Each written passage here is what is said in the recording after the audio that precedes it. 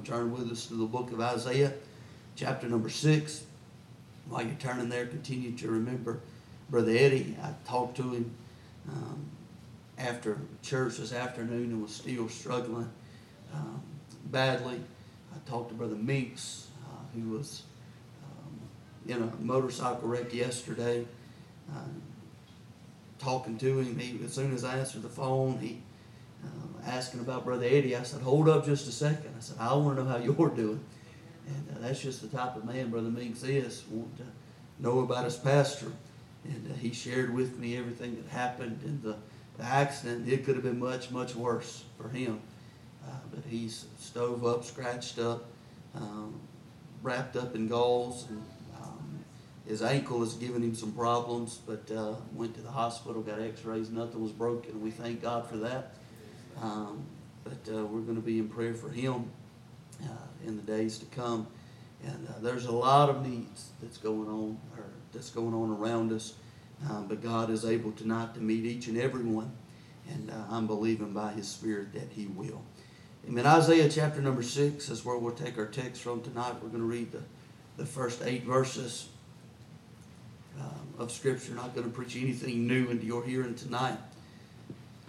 But what I feel the Lord laid on my heart, just in meditation and prayer several days ago, He led me to these verses of Scripture and preached from them many times. But I feel like in this hour He wants us, amen, to preach it again tonight and preach the truth from these Scriptures. But Isaiah 6 verse 1, in the year that King Uzziah died, I saw also the Lord sitting upon a throne, high and lifted up, and His train filled the temple. And above it stood the seraphims, each one having 6 wings. With twain He covered His face, with twain He covered His feet, with twain He did fly. And one cried unto another and said, Holy, holy, holy is the Lord of hosts. The whole earth is full of His glory. Amen. The devil may appear to be running the show, but you hear me tonight, the earth is still full of the glory of God. Hallelujah. Hallelujah for that. And the post of the door moved at the voice of him that cried, and the house was filled with smoke. Then said I, Woe is me, for I am undone, because I am a man of unclean lips, and I dwell in the midst of a people of unclean lips, for mine eyes have seen the King, the Lord of hosts. Then flew one of the seraphims unto me, having a live coal in his hand, which he had taken with the tongs from the altar. And he laid it upon my mouth and said, Lo, this hath touched thy lips, and thine iniquity is taken away, and thy sin is purged. Also I heard the voice of the Lord saying, Whom shall I send? And who will go for us? Then I said, Here am I, send me. I want to preach if the Lord help us tonight. I'm not going to hold you very long at all. If the Lord will be my helper. Amen. If I do hold you long, it's His fault, not mine. I just want to throw that disclaimer out there. Amen. But I want to preach on the 3 visions of the believer. The 3 visions of the believer. If you will, stretch forth your hands this way and ask God's anointing tonight. Father, we love you. We are so thankful for your Spirit that we have been made to feel. God, I'm asking now for the unction, the anointing, the empowerment of the Holy Ghost. Father, the same Spirit of God that we felt this morning, I desire it, I crave it, I have to have it even now. I'm asking, oh God, that your glory would fill this place, that we could have an Isaiah experience to where we see you in the house of God tonight. Father, if this congregation doesn't see me, Father, they've missed absolutely nothing. But if we fail to see and to realize and sense your presence, then Father, we've missed the whole reason for being here tonight.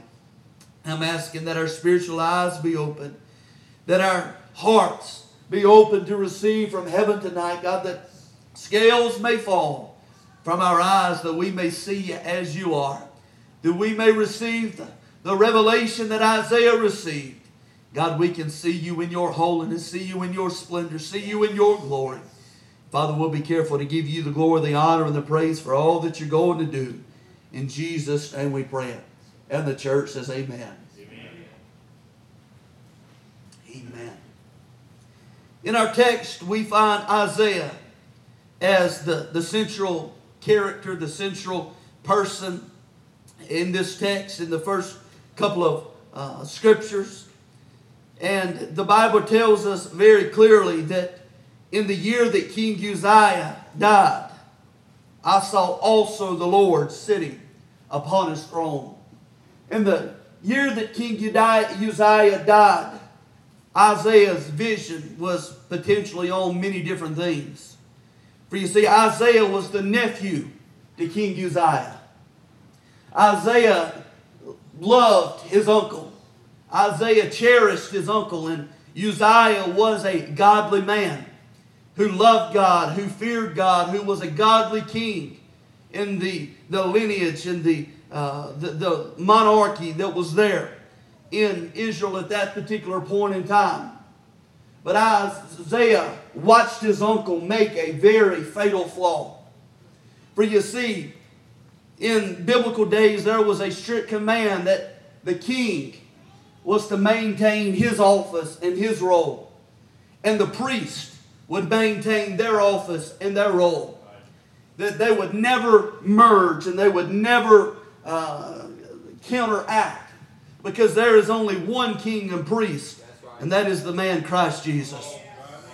That is the man Christ Jesus who fulfilled both roles as king and priest. But Uzziah, and later on in his years, he was built up with pride. And Uzziah decided that he was going to do the role of the priest and offer a sacrifice unto God.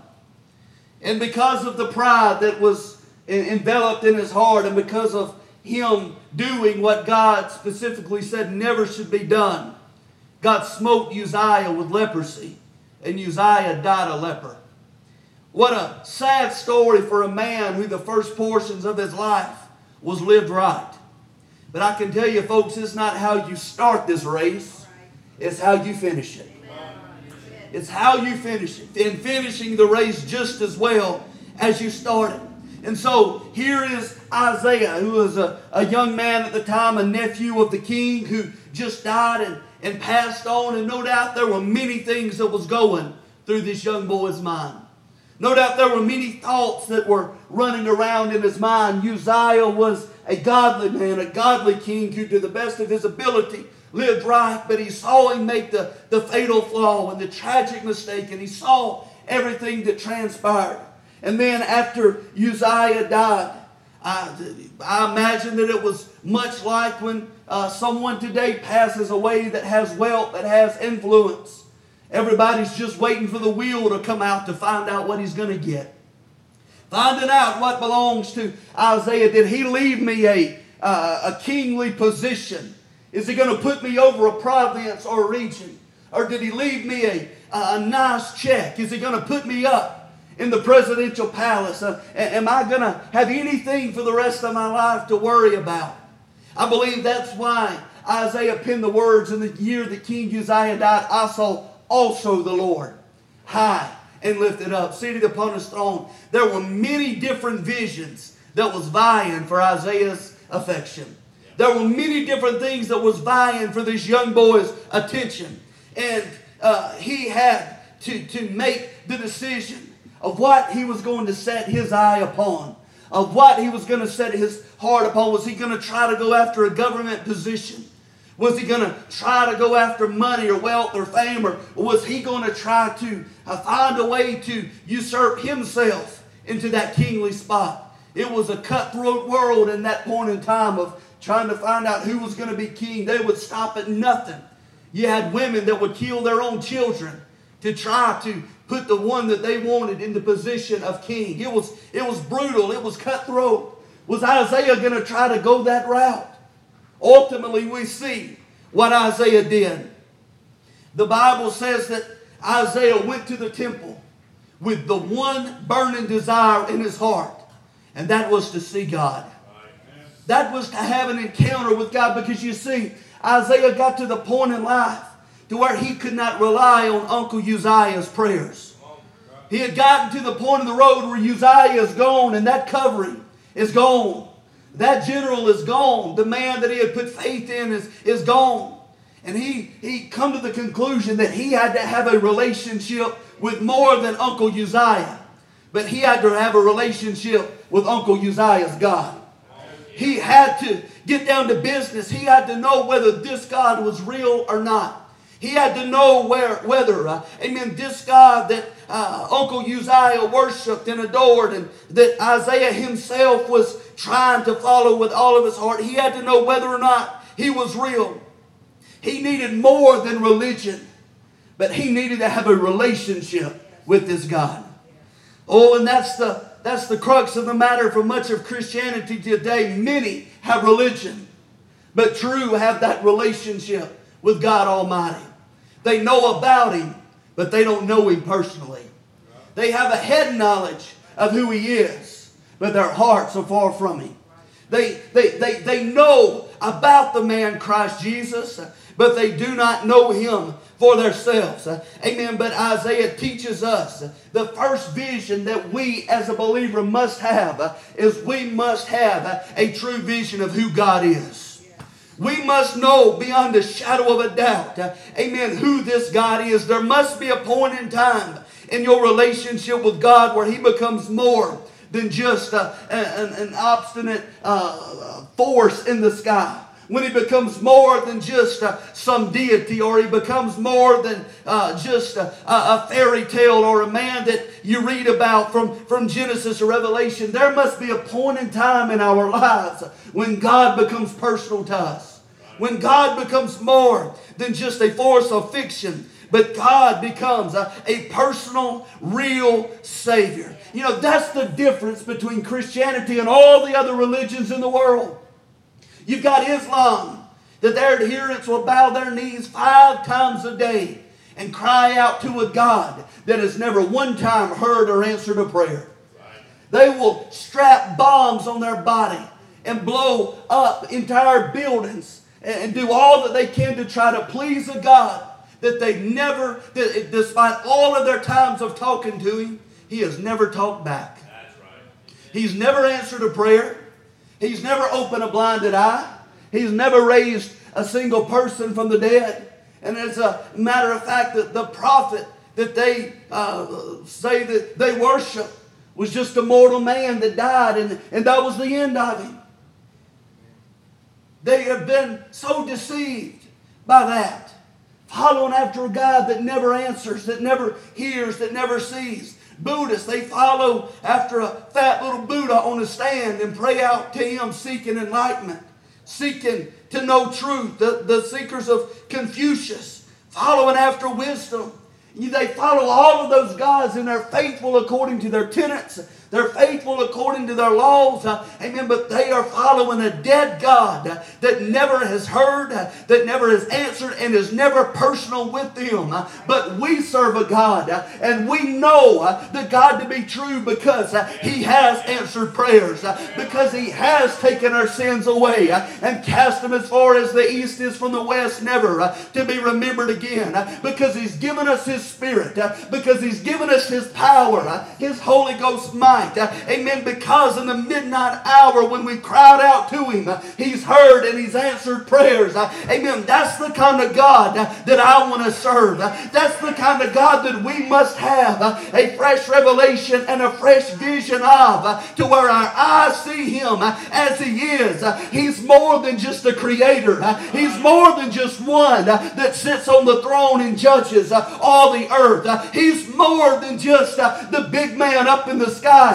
But He's God our Father. He's a God that loves us. He's a God that cares about us. And He's a God that wants to be personal with us. He knows our name. He knows the very number of hairs on our head. That's how much this God cares about us. And He desires for us to hold Him and to see Him as He is. We must have a vision of this God. We must have a personal encounter with Him. Listen, He's going to be personal to you, or He's going to be nothing at all. If He's not personal to you, then He's not going to be anything in your life. Amen. But as a believer, we have to have a vision of who He is. And this man must become our everything. God must become our all in all. You see, we must see God not just as Creator, but we must see God in His holiness as the one true God. This goes against culture.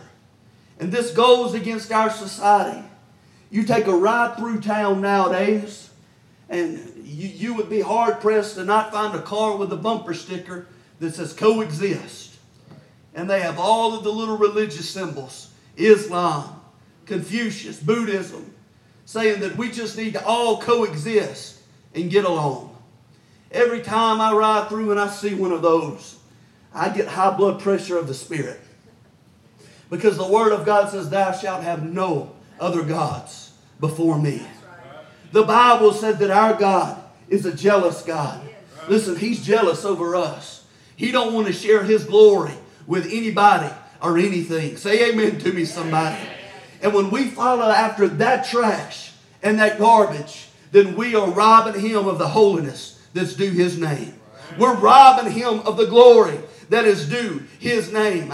Listen, there is that coexist movement in the world today. But can I tell you, our God is the only absolute. Our God is the only true God. Yes, there may be many out there, but in the final analysis, when them and their false little wooden idols and the false little naked Buddhas, amen, are burning in a lake of fire forever and forever, and our God is reigning supreme, amen, in the portals and the glory of heaven. That's the side, friend, I want to be on. And that's the side we got to make sure above all else we have a revelation of who this God is. Amen. God the Father, God the Son, and God the Holy Ghost in operation. Amen. As the triune Godhead, we must have a vision of that God.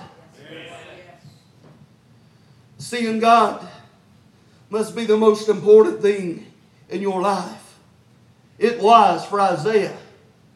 For you see, it wasn't commonplace for men in this position to go into the temple. That was the role of the priest. That was the role of the Levites.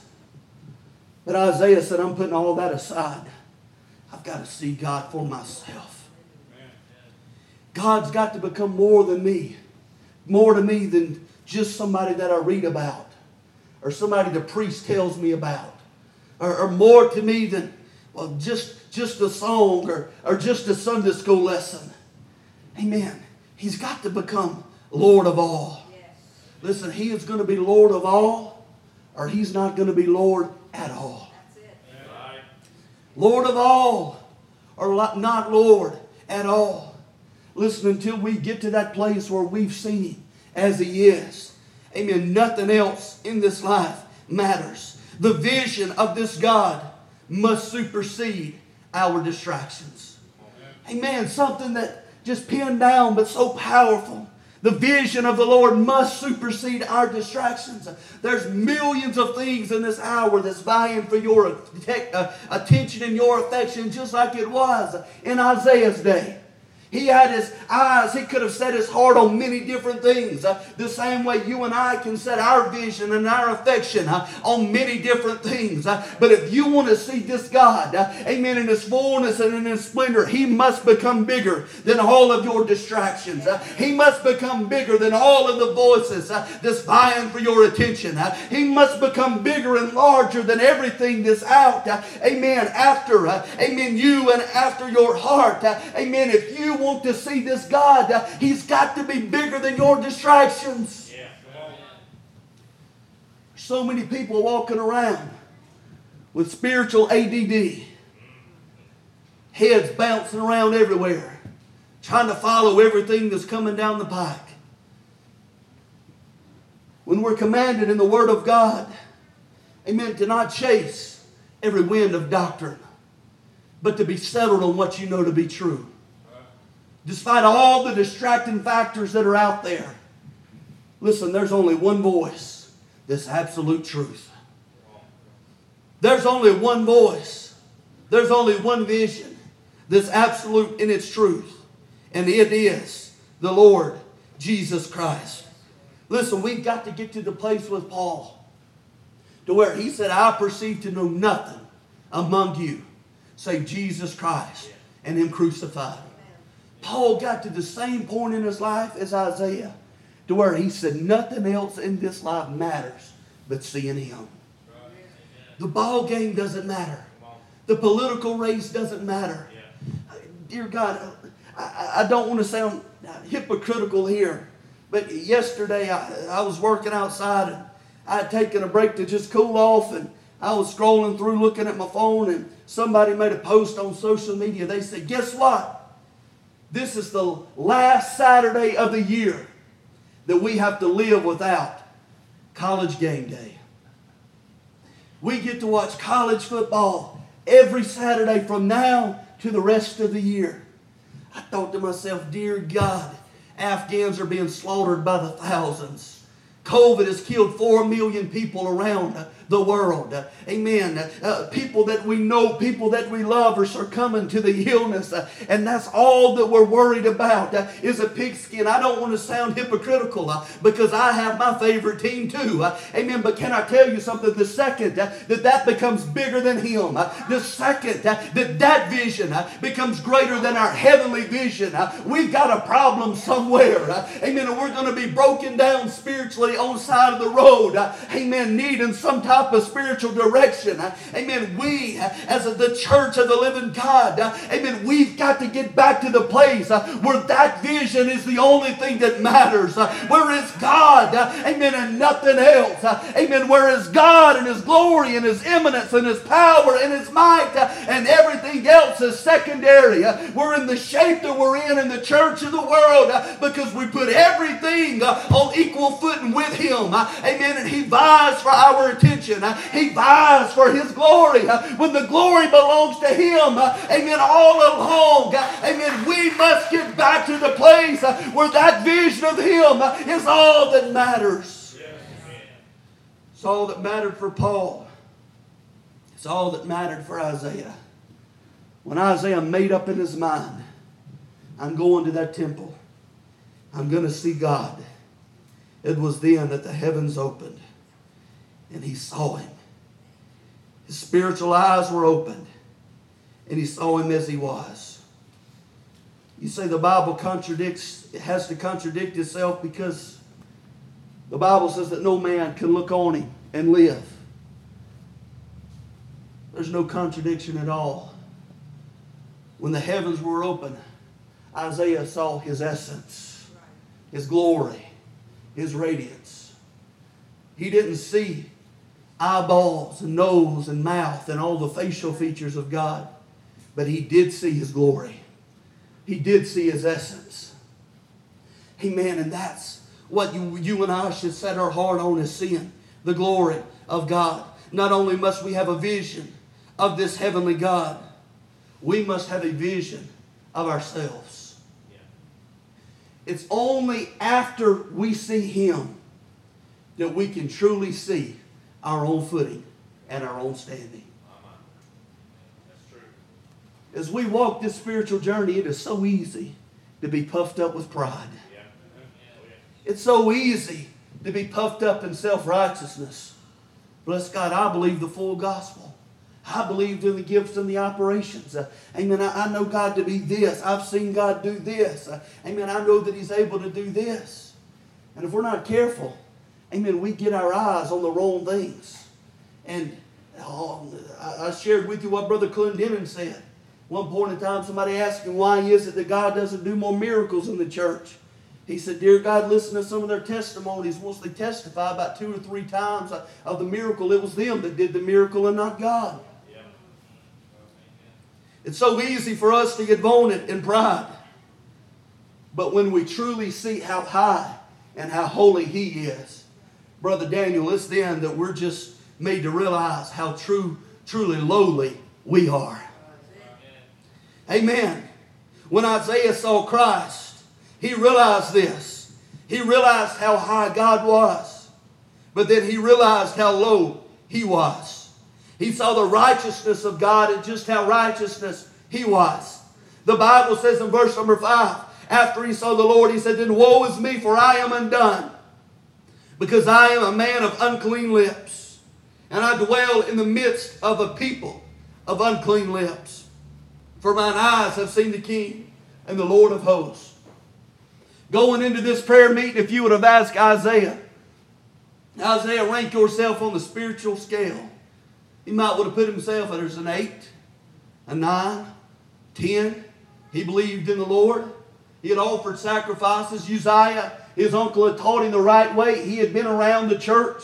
He knew the religious slogans. He knew what to say. He knew what to do. He knew how to sacrifice. He knew how to call upon the name of the Lord. But when he saw him, all of that changed. When he saw him, his eyes were open. And when he saw him in his glory and his splendor, the first thing that he said is, woe is me. Woe is me. Amen. This is what I believe led him to write Isaiah 64:6. When he penned the words that our righteousness is as a filthy rags. Our righteousness in comparison to his righteousness is no righteousness at all. What we consider to be good isn't good at all in comparison to the holiness of God Almighty. And I can tell you, folks, we are the exact same way.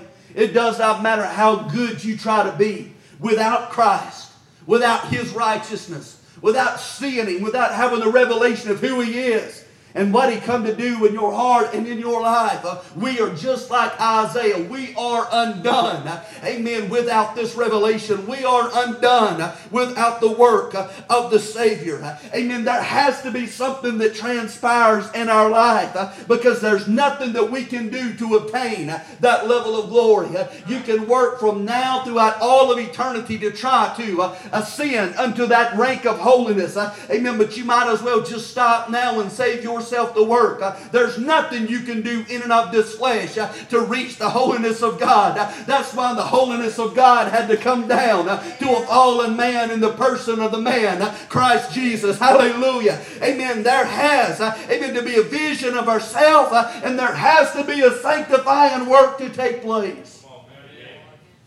When he said, woe is me, for I am undone, the Bible said then the seraphim came. It wasn't until that confession. If Isaiah would have stayed vaulted in pride, that would have been as far as his experience ever went. But when he saw God, and when he truly saw himself, it was as if the mirror was turned unto Isaiah. And he said, the problem is not with God. The problem is with us. The problem is with me. Woe is me, for I am undone. And when he made that profession, it was then that the cleansing process began. It was then that the seraphim came by with a coal from off the altar. Then flew one of the seraphims unto me, having a live coal in his hand, which he had taken with the tongs of the altar. And he laid it upon my mouth, and said, lo, this hath touched thy lips, and thine iniquity is taken away, and thy sin is purged. This represents the cleansing fire of the Spirit of God. God is a consuming fire. Amen. And it was when this is, amen, attributed to our life, it is then that we're cleansed by the power, amen, of the Spirit of God. The Bible says in Romans 5:16 that the Holy Ghost becomes our sanctification. He cleanses us from the impurities and the imperfections that our life has within us. Amen. That we cannot clean ourselves and purify ourselves. If we could, then Christ never would have had to come. He never would have had to go to Calvary. He never would have had to endure that crucifixion, that terrible, awful death. Amen. But because we could not clean ourselves, because there's nothing man can do to duplicate or replicate the cleansing fire. Amen. God, robed in flesh, and the man Christ Jesus came down. Amen. By his blood. Hallelujah. By the blood. Amen. Of the sinless, spotless Lamb of the Lord Jesus Christ. We too can be clean. Listen, the coal from the altar, that was enough for Isaiah. Amen. In this story, but for us, it takes the blood, amen, of the Lord Jesus Christ to cleanse us, to redeem us, to wash us, to purify us in His own blood. Amen. But He did not stop there. Amen. That same Spirit, that fire, that coal that He took off the altar, that represents the Spirit of God, the Holy Ghost that fell within us. Amen. To further wash us and to sanctify us and to cleanse us. Amen. And remove everything in our life that is not Christ. The working of the blood that redeems fallen man to God. Oh, but it's the working of the working of the Spirit of God that conforms us to the nature and the image, amen, of this God.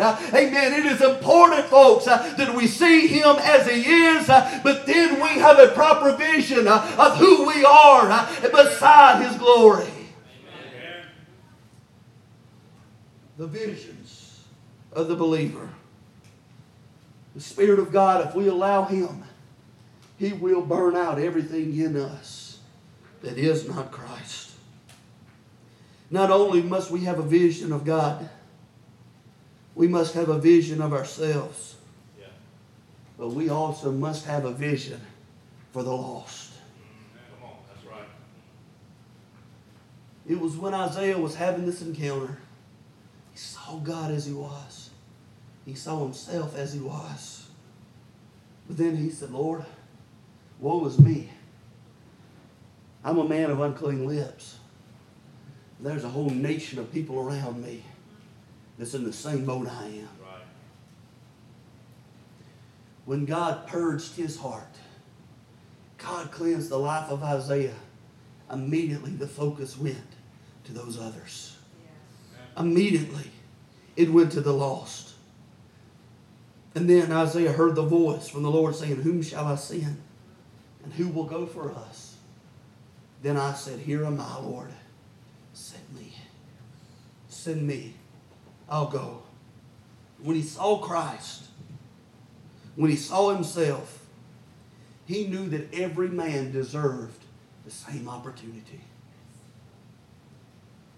Knew that every man deserved the same right. And immediately there became a burden in his heart for the lost nation of Israel. Listen, when you see Christ in His fullness, and He begins to work in your heart and in your life, 100 out of 100 times, you're going to be batting 1,000. God is going to give you a burden for those around you that do not know Him. Listen, this is not an introverted work. This is not an insulated or an isolated work to where it's just about us. No, God saved you. You become born again to be commissioned into service in the kingdom of God. If it was just about you and your salvation, then He would rapture you out of here at the point in time of salvation. I believe it.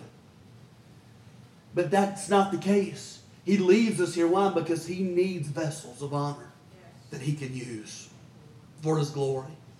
He needs vessels that will have a burden and a desire to see the lost saved. I've said it many times before, and I'll say it again. If a man does not have a burden for lost souls, there has to be an altar in his life to where he prays through.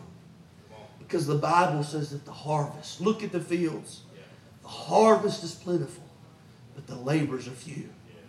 Therefore, pray the Lord of the harvest that He would send laborers into the vineyard, into the harvest fields, to reap the harvest while there's time and while there's opportunity. Listen, when we see God in His fullness, Kirsten, if you'll come help me, I'm done. Our eyes are going to be open to the depravity of man. It's going to be open to just how low, wicked, and rotten this sinful world truly is. When we see Him in His fullness and His glory, He's going to challenge our hearts to have a greater burden for those that are lost and dying and on their way to hell. I shared with you in a service not too long ago about the death clock that they have. It's a website you can go on and look at every second. on average 1.8 souls go into eternity. That's 2 souls, 4 souls, 6 souls, 8 souls that's going into eternity. Some have never heard the name of the Lord Jesus. We have got to get a greater burden for those that are perishing around us. How will you get a bigger burden? How will you get a greater burden? You do what Isaiah did. You hit an altar and say, Lord, let me see you afresh. Yeah. Let me see your glory. Open my eyes that I may see you as you are. Listen, we can do without a lot of the things that we look at. 98, 99% of the things that we watch on television, internet, Facebook, has absolutely no spiritual significance. None. They could shut it down tomorrow. They could shut it down right now, and most of the stuff that people have in front of their face 24/7 is going to do nothing to enhance their walk with God. But it can do a whole lot to diminish your walk with God. It can do a whole lot to create and to cause stumbling blocks. There's got to be a point in time like Isaiah where we shut all of it down. We say, God, I'm hungry for your glory. God, I'm hungry for your presence. I've heard about you with my ears. I've heard testimonies. God, I want to experience you for myself. Listen, there may be an individual under the sound of my voice that never has had this encounter that I'm preaching to you about tonight. You can have him. You can know this God.